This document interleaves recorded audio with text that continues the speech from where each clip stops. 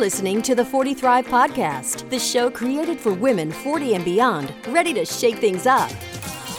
And now, your host, Jackie McDougall. Welcome back to the 40 Thrive Podcast.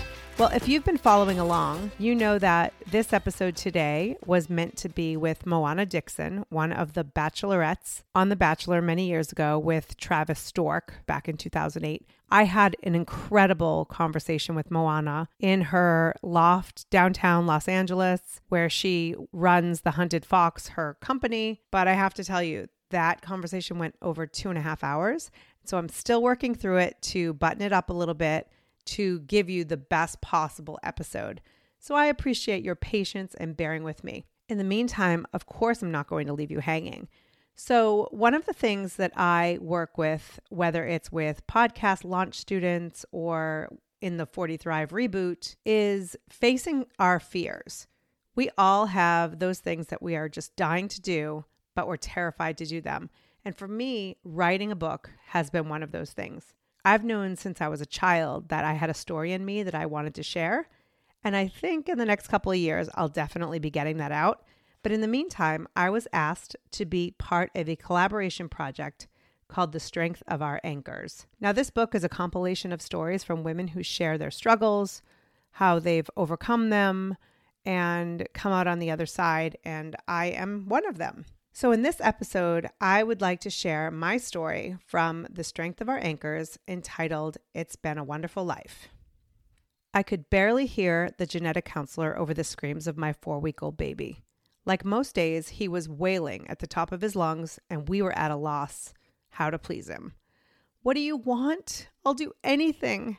It's not like we hadn't just had a baby boy 16 months before him, but this was different. Every morning I woke up thinking today'd be the day he'd feel better, that he'd be happy. I changed my diet to help make my breast milk easier on his tummy. My husband and I created a foolproof system to tag team our 11-pound shrieking newborn so neither of us would run away, never to return. We were exhausted, frustrated, and wondering what the heck we had just done. As I stood in the small private office, bouncing my screaming boy in my arms, the counselor informed me it would be at least a month before we'd receive the results. I was finally going to find out if I carried the same genetic mutation that ultimately killed my 39-year-old mother, taking her away from her husband and 11 kids. I was the youngest at just 3 years old. I don't remember my mother having cancer. I don't even remember when she died. I only remember growing up feeling like a part of me was gone, knowing how lost I felt, but having no recollection of the series of events that led to it. I was surrounded by siblings who, how it appeared to me anyway, felt the loss of the actual woman they remembered, not just an idea of what she represented. What did her voice sound like? Am I like her? Did she laugh like me? Like grief has a funny way of doing, I was hit over the head with the loss off and on during my childhood, often during what felt like the most inconvenient times of my life and when I was supposed to be at my happiest. But I wasn't. I was just sad and confused, lost. How could I miss someone so damn much that I couldn't even remember? The inner critical judgment of my feelings only made things worse. Why are we as humans often hardest on ourselves during the times we need the most support? As I pushed my way through the awkward teen years and into young adulthood, I became increasingly impulsive, sometimes even reckless. I processed my feelings through alcohol, toxic relationships, and some seriously questionable choices.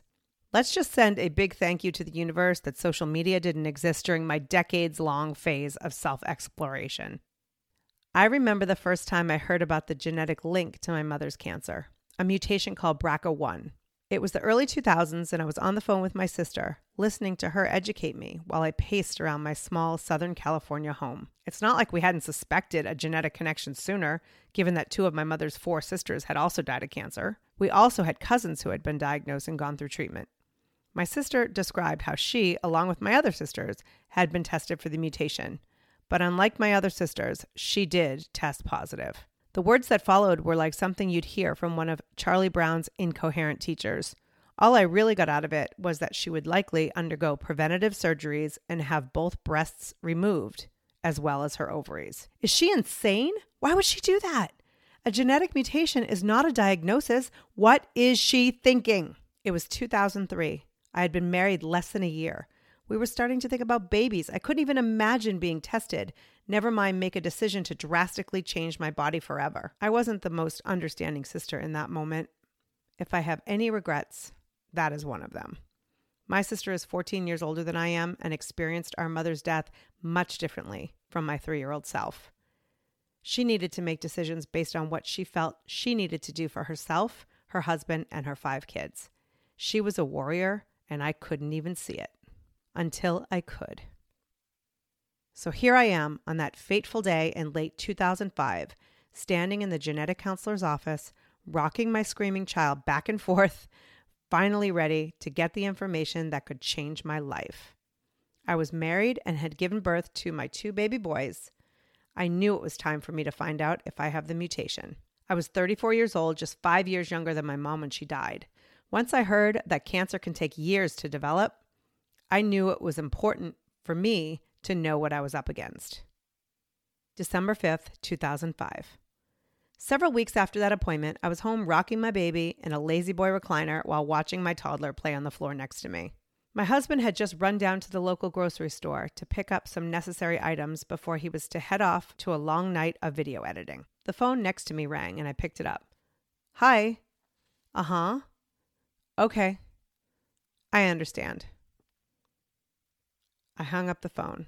I felt like someone had just poked me with a stun gun. Holy shit. I carried the BRCA1 mutation.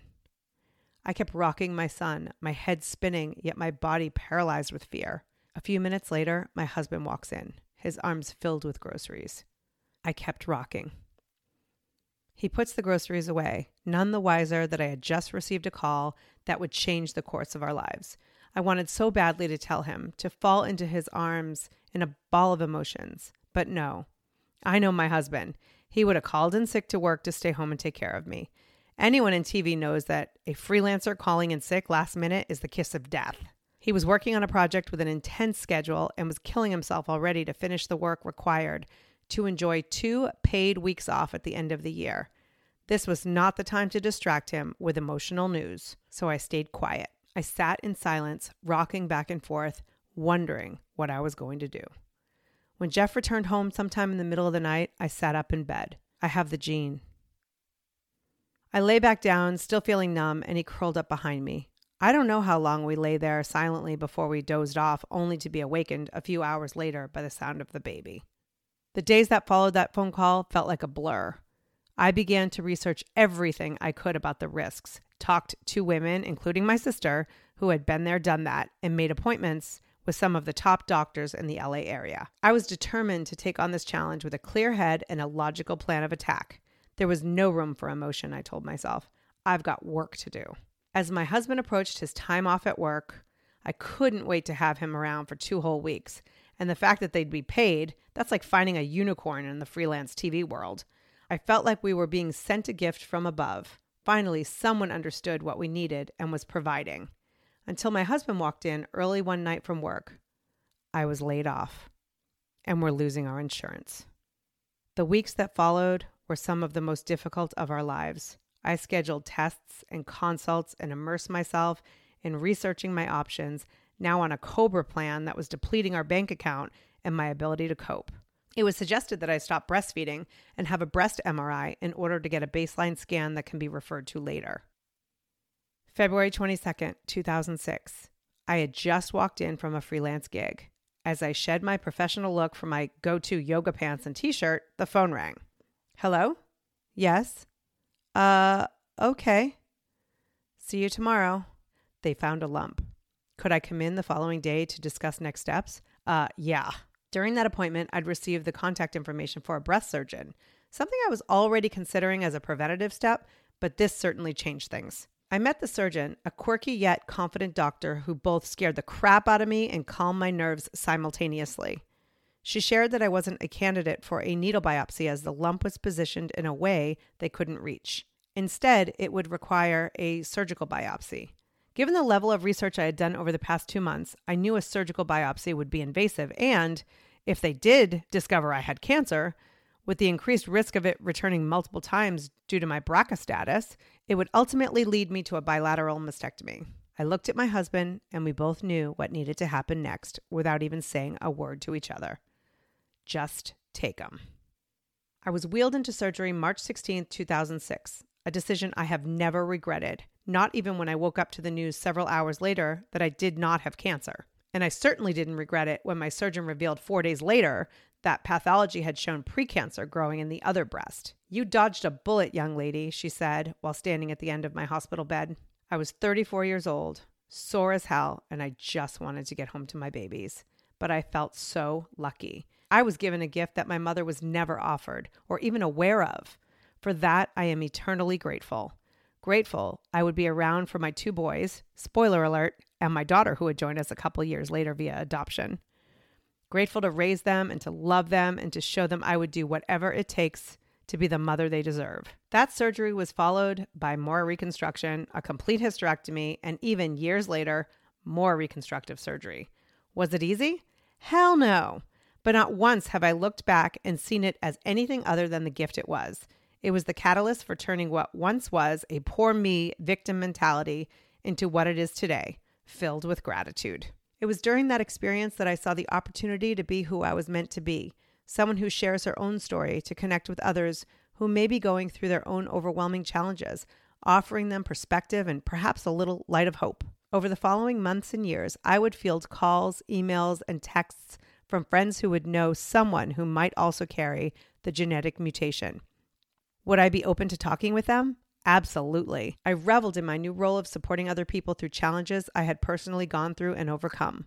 And that's a good thing because the years that followed provided me more than my share of unique circumstances, obstacles that sometimes felt like an ever-present kick in the head repeatedly, a grueling international adoption process, an autism diagnosis, multiple ICU visits, financial troubles, losing our dream home, watching my father battle and ultimately lose to Alzheimer's, and a recent child's diagnosis of a chronic, painful autoimmune disease is sometimes enough to make me want to throw in the towel, but I refuse to succumb. While it was the loss of my mother that I had always seen as the single most influential moment in my life, often driving my choices during those first 35 years, I realized it was actually my father's example that truly shaped who I am today. My father had experienced more pain in his life, losing his own father and brother to heart disease, years before losing his wife and mother of his 11 children to cancer. He was a 38-year-old elevator repairman and single father who suffered every day with an unfathomable loss along with debilitating rheumatoid arthritis when he should have been in the prime of his life. My father had plenty of reasons to give up, but he had even more reason to keep going.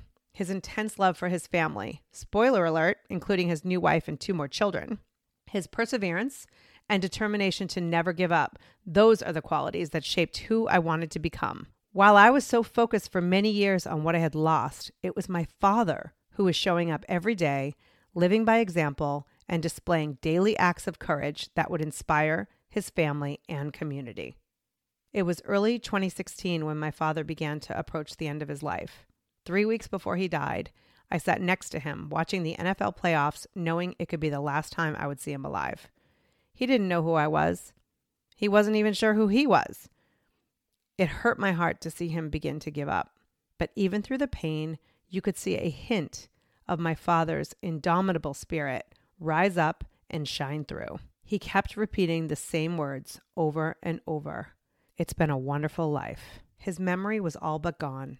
His life was nearing the end, yet he could still find the gratitude for what had been. My father chose, even if not consciously, gratitude. The best way to honor his legacy is for me to choose gratitude too. Life can kick us around once in a while. It's crazy to believe we could live without adversity. But it's that adversity that has actually brought me to my own purpose, passion, and peace. I have faced the dragon and I'm still standing. I no longer look at my personal challenges with that why me attitude, but see them as an opportunity to become more of the person I'm meant to be, to choose gratitude above all else. While I'm still a work in progress, I choose to allow my challenges to shape me in a way that allows me to be of service to others. I choose to look at the mountain that lies ahead, step by step, instead of feeling buried by the work required to reach the peak. I choose to be happy in the journey. Today, I'm the founder of a community of women over 40, sharing my personal experience and expert connections to help other women thrive in their own lives through the choices they make. I'm still married to the love of my life and the proud mother of 2 teenage boys and a tween daughter. I'm eternally grateful for this messy, sometimes complicated, imperfect life. I'm grateful for all I've been given within me and around me. And I'm grateful for the opportunity to share this small part of my story with you, the listener. Because through the pain and suffering, growth and personal transformation, one thing remains true. It's been a wonderful life. Thank you so much for listening. I'll catch you next time. Until then, take care and keep thriving.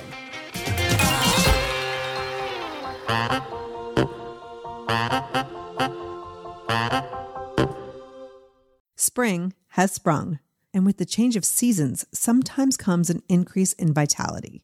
If you're feeling in the mood for a little more personal time, may I suggest Coconu. Coconu is all about providing clean and natural ingredients when you're enjoying your most intimate moments, with or without a partner.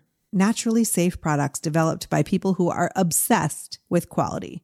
Get 15% off with promo code GROWNASS at grownasswoman.guide/Coconu. That's 15% off with promo code GROWNASS at grownasswoman.guide/Coconu.